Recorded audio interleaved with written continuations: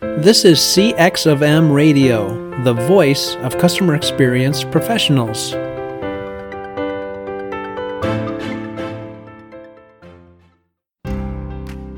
Welcome to People Talk. People Talk is about getting ahead at work, becoming a leader, establishing your personal brand, and motivating yourself and those around you. Hosted by Angela Hall, who has decades of experience working in the field of human resources, you can expect lively discussions about topics like workplace politics, dealing with difficult employees and clients, creating an inclusive workplace, and jump-starting your career.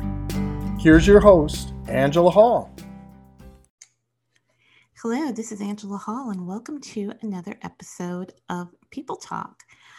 Today, I am thrilled to have Dr.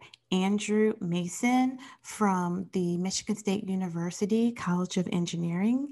Today, we're going to talk about the role of technology in human evolution.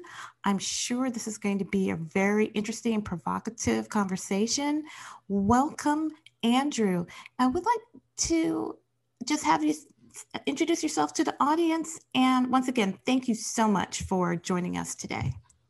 Well, hello, Angela. Thank you very much for having me. It's always a pleasure to talk with you, and I'm honored to be a guest. Background, I am a professor of electrical and computer engineering at Michigan State. I have been here for, sadly, 20 years of my life already. I say sad because you just see the years go by too quick. I was born in California and raised in Kentucky, my formative years, as they say. I started my education, college education at Western Kentucky University. Go Hilltoppers, what a strange mascot.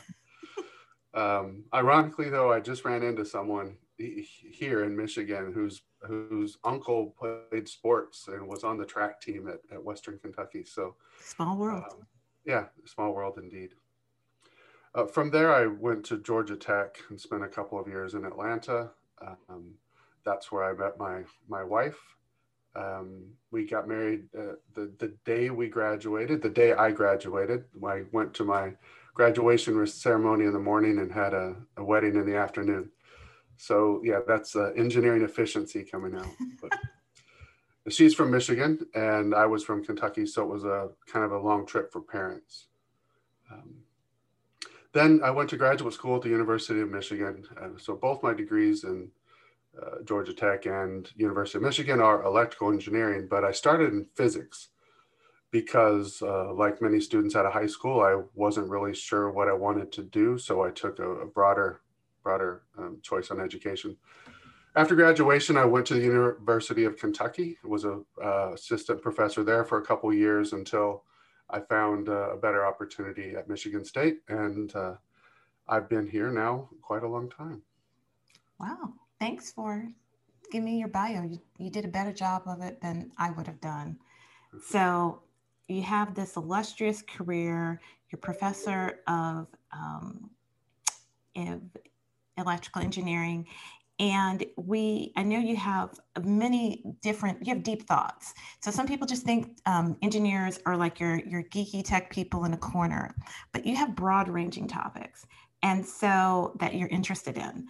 And one of the things that I wanted to talk to you about is, what do you think the importance of quality technology education is? I mean, why do we need to be generating these tech folks, and how do we need to educate them?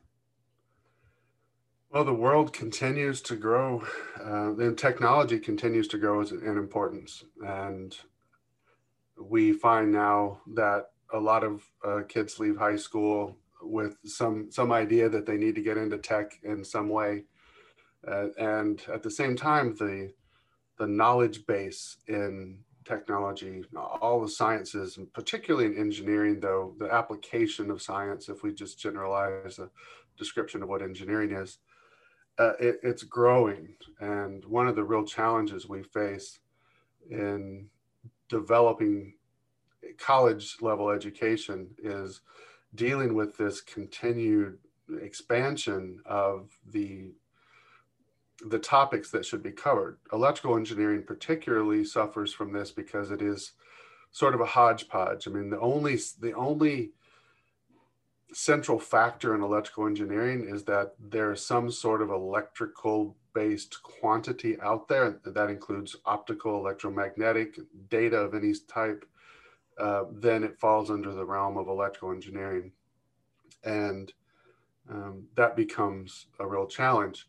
And then that becomes a challenge. It becomes a challenge in how to design curriculums, but also becomes a real challenge for students to try to grasp what they want out of life from this continually expanding universe of science and technology. The question I think you asked was why, though, right? Mm-hmm. Why? And I'm going to expand that too. I'm going to add a little bit something to it. So do you think that why, and do you think we are producing enough quality folks to do the technology things that we need in the future? Well, that's an interesting statement. Enough quality gets to this, the quantity quality. I think the colleges struggle with that question more than anything. Are we here to train the quantities of people that we need or the qualities of people that we need? Mm-hmm.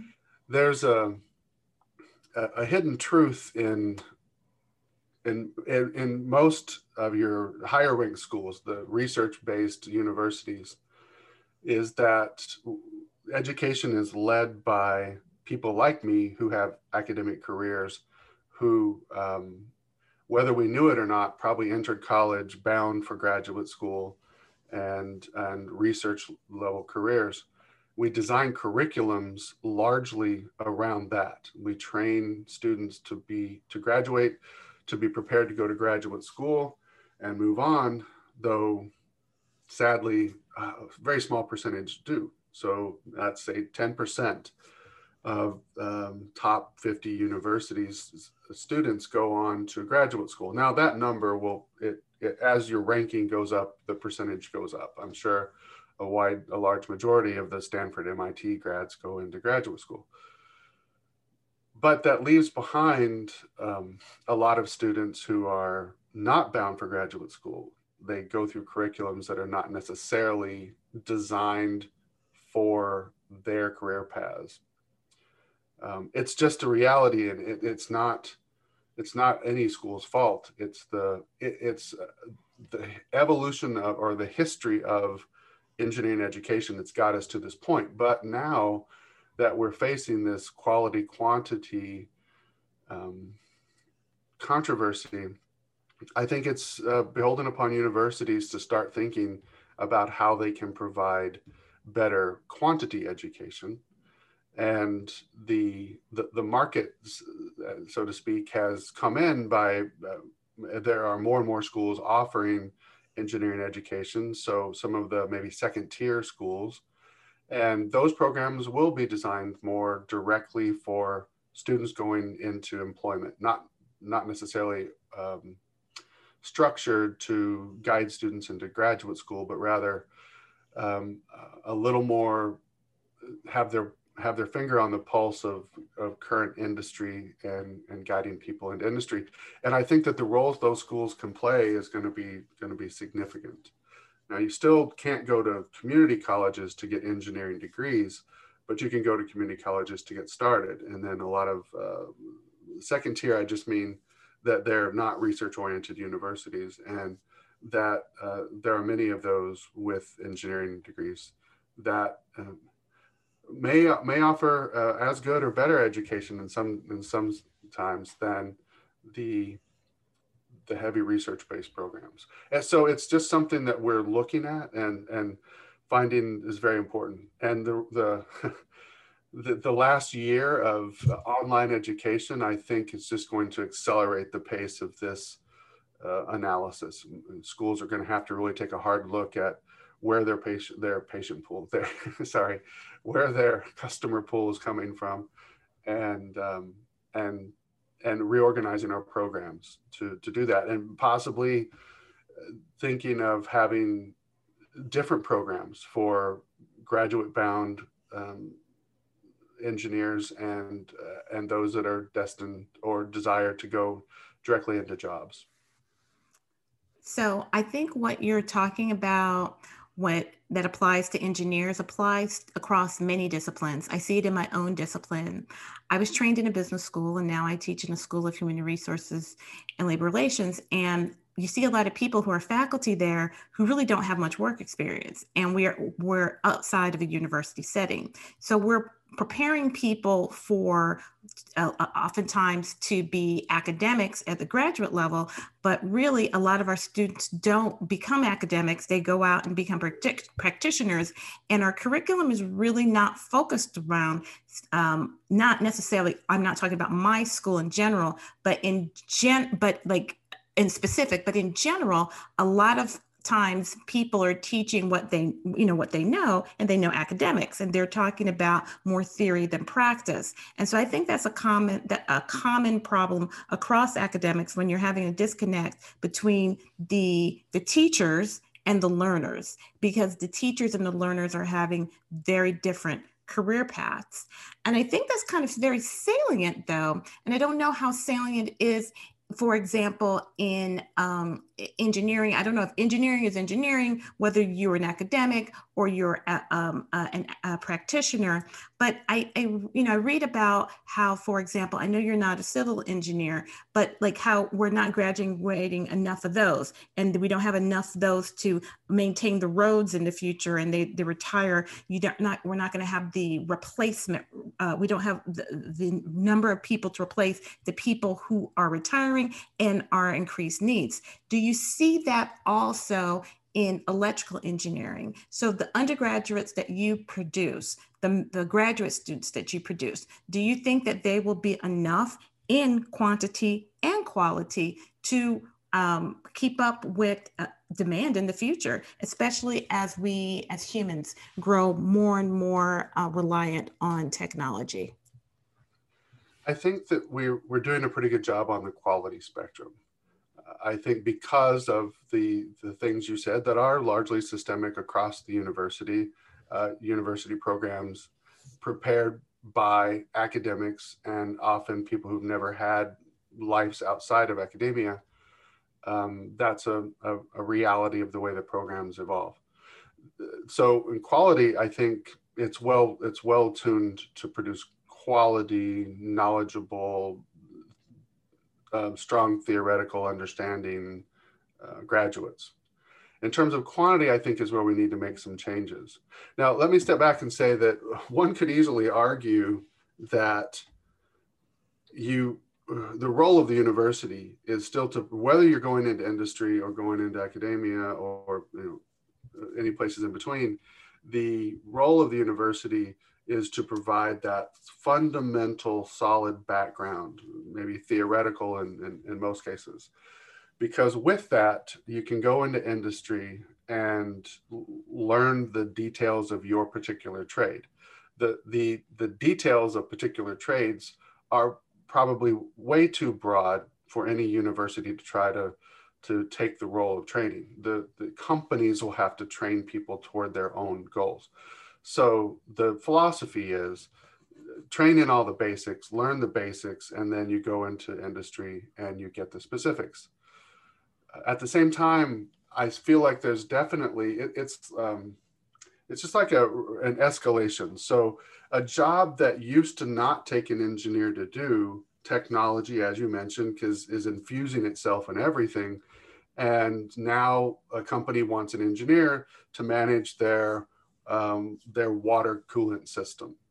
So they want someone who's got a solid technical background, who can read data sheets and solve problems. And there are more and more of these sort of low tech jobs, I think, becoming available. Even though in my world, for example, I deal a lot in robotics, so we think about how the challenges and control systems and AI and all these that go into robots. But the reality is a smaller set of people will be designing robots than will be needed to maintain them. So we need this tech-trained workforce that is not at the design the new generation of technology level, but is at the make it work and continue to feed society by allowing that technology to grow and get into every aspect of our lives. So it's that level that I think we're all going to have to take, we all being universities, take a serious look at how to make that adjustment. One idea, for example, would be to create new degree programs that are more oriented toward the get out and work engineers. And I think it would still be, engineering is a college of degree programs. It's as broad as science. So it's not like an engineer, which, and I know very few people who aren't engineers are even aware of this, but yeah, I have no idea what a civil engineer does, despite being an engineer for 30 years. Okay, no idea, but you know what I mean. But we have so many disciplines within engineering, but how do we, maybe there would be 3 or 4 subsets of these sort of practical engineering type degrees where we can train people to do these jobs of testing and maintaining and utilizing technology. That is, I think that's where the quantity is going to come to play. Do you anticipate this as being 2-year degrees or 4-year degrees? Oh, so what we find now is that to be competitive, a lot of our engineering students are getting master's degrees. Mm-hmm. Already, engineering is widely known and criticized for being extremely challenging to get through in 4 years. In our department, 4.7 is the average. So it's already, meaning it's a 5-year degree program as it is. And it's hard to say that that's a disservice to the students because, again, this is a systemic issue. Our program here is set to match the expectations of all the major programs across the country. So they're all like this. And I can't imagine any 2-year program, I guess was the cut to the chase on that. I think it'll be a 4-year program. And I think that we might end up looking at 5 and 6-year programs for the other side of the spectrum. So I'm going to segue because we only have a little bit limited time here, but I think what you said is really on point with what organizations like Deloitte and McKinsey have said in their white papers, what the World Economic Forum has said, that the future skills that people need are technology skills. That's a very important thing. But also in those same reports, they've said that even among the tech population, or maybe even more importantly among the tech population, are the need for social skills. And I know that's some stuff that's an issue that we've talked about before. We've talked to representatives from large organizations, I know you and I, about the need that and their efforts to train people in the STEM fields, soft skills or social skills. Can you just talk to us briefly why you think that the ability to have those types of skills is important, Andrew? Yes, definitely. We have sort of a trifecta of challenges kind of coming together here that I think push us to prioritize this. We need to be prioritizing this. One is that engineers traditionally tend to fall on the spectrum of lower social skills, lower social intelligence, people who focus more on learning and are the nerds and maybe through their experiences in adolescence have not developed into the social butterflies that others do. So I think there's just a well-known link between those who are interested in the science and math and a disconnect from social skills. At the same time, we have when you look at career development and advancement in careers, social interactions, network development, the ability to manage people and become leaders are paramount to technical skills. So even our brightest people stumble when they get to get to these issues. And then the third factor is that the education system is inherently designed to minimize an engineer science education, to minimize their exposure to social skills and social development. So because when all these things come together, we end up producing a lot of engineers who aren't even aware of some, what I find very empowering, basic principles of human social interaction, that even if you're like me and you treat it as not a topic that you approach with feeling, but an academic topic, like, tell me what the personality types are so that I can diagnose each person and then understand and have a map of how does this personality type react to that personality type. And even if we approach it from an engineering, very mechanical way, we can still, in the end, be much more productive for our careers, for our social interactions. And I think leads to happier and healthier people, more importantly, in my mind, than more productivity. But for those reasons, I think that social education is of extreme importance right now in tech education. So that leads me, in a way, it's a great segue to our final topic.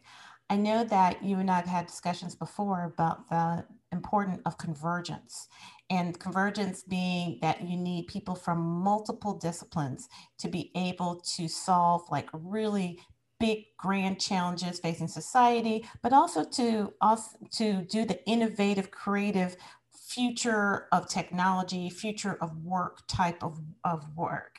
And one of the things that, I'm going to circle back to the topic that I introduced at the beginning of this podcast, is the role of technology in human evolution. Where do you see engineers partnering with organizations, with psychologists, with other people to do things to augment human performance and human quality of life? Yeah, that's a big topic. Well, let me start by kind of explaining what that concept means about the role of technology in human evolution. First, we have to respect what role biology plays in evolution, and to cut to the chase, what we understand is that biological evolution has gotten us here to this point, which is great. We're very, capable of thinking in mechanical tasks. But biological evolution really has one goal, and it's to get people to reproduce. So the healthier you can live, the better you can live until the age of reproduction. That's where biology stops. If you go on to be a great scholar, a wise thinker afterward, biological evolution doesn't play much of a role in that. Slightly because maybe you become wiser and you're able to keep your family alive and healthy and safe and those things. But that kind of gets out of the genetic mix at that time because you're no longer reproducing. So genetical evolution is sort of locked at reproduction. So how do we keep evolving humanity past our ability to reproduce? And historically, we've done it through development of technology.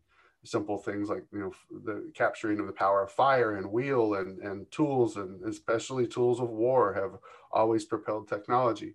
So I think without doubt, our ability to conceive and utilize new and better technologies is now dictating the course of human evolution. And by that, I mean, how can we do more as a species? How can we grow in our understanding of the universe, our ability to explore unknown places and just understand our role in the world is going to be heavily influenced by technology.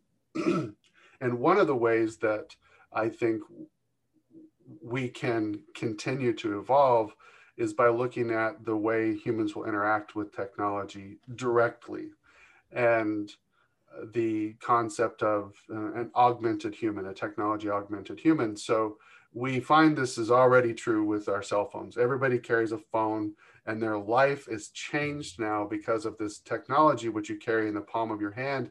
So it's essentially has augmented our realities by having this technology in place. And I have a particular interest, and where I think we can have a good impact on human evolution is in making humans, increasing our awareness, our ability to perceive things around us. So clearly machines can detect things and see things we can't, whether it's they can see in visual spectrums and hear in audio spectrums that the human senses are not able to, but they can also detect a number of events, solar flares and all these things, even using instruments that could be stored into something like a cell phone.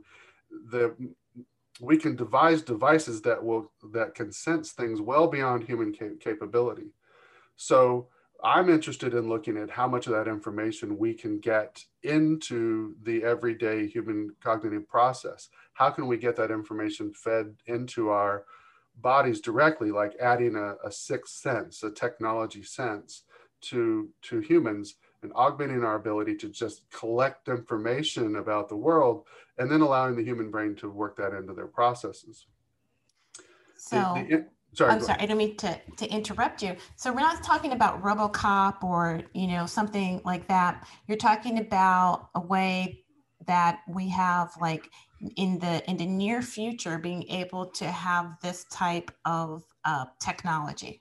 Well, you already do, right? You want to know what time it is. We had watches, right? But now you can look at your cell phone. Either one, technology telling you things that you did not know what time it was exactly, or what temperature it was. But now you can also know where your friends are around the world. You have awarenesses that weren't there before technology. As an example, out of my research, air quality levels, or physiological parameters. When does my heart rate get to a certain point? Or what's my anxiety level? Especially, I'm interested in these social interaction parameters. How do the people around me feel about the interaction that we're having at this time? If I have great social intelligence, I'm able to maybe make a judgment of that. But if I don't, then having the ability to augment that with machines that can analyze my social environment and feed that information to me can be highly useful. Now, there's another side to the same technology, which is that it can be used by machines. We can make machines more personable, more able to interface with humans. But the one sort of provocative element of this is that there's among a lot of technology people real concern about what true artificial intelligence, which is something we don't currently have. Media's played up and kind of taken this buzzword of artificial intelligence, but a true artificial intelligence that can think and grow on its own. We don't even know if it's possible, but if it does come about, then humans have to start being really thoughtful about their role in a future where machines can think and grow autonomously. So the ability to augment, to enhance human performance or awareness even can become one of our best tools to keep humans relevant in a possible RoboCop future. So I think I'm going to end there, but Andrew, I'm going to ask you to come back on a future episode of People Talk. We can talk about how and opening the pod door bay and RoboCop and all those types of things. You're one of my favorite people and one of my favorite people to talk to. So I really, really, really appreciate your coming on this episode of People Talk, Andrew.